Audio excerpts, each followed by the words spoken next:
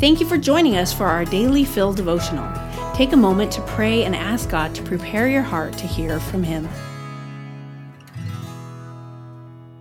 Hi everybody, it's Deb Hill, and today I'm reading Jonathan Duncan's devotional, The Big Ask.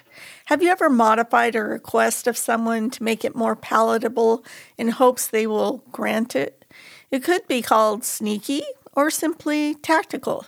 The royal official in John 4:46-54 can't afford to soften his request. He needs Jesus to come through in a big way right now. It's a big ask and a big assumption that Jesus can deliver. We see our Lord delivers above and beyond with instantaneous healing and sends the official on his way. The Lord sees who we are and all the things in our minds and in our hearts with perfect clarity. There's no tactical approach when coming to God. He knows our words completely before we say them.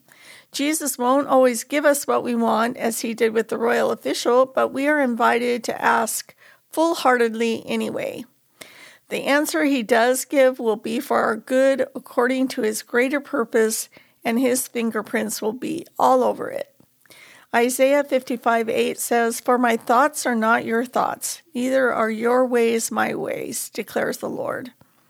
The Lord still heals in miraculous ways. For all intents and purposes, I am the son who was healed from death after almost drowning at 18 months old. Most importantly, every day he miraculously heals people spiritually. The Lord has his own plans for the world, and we get to play a role in it. No matter what, we need to be real, open and honest with the Lord, whether it be through laughter or tears.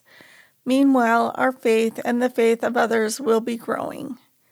Cast all your anxiety on him because he cares for you. 1 Peter 8:7. Thanks so much for listening and have a great rest of your day. Daily Fill Devotionals is a ministry of Emmanuel Faith Community Church. If you'd like to learn more about our church, read more devotionals, listen to our sermons, or give to our ministries, please visit efcc.org.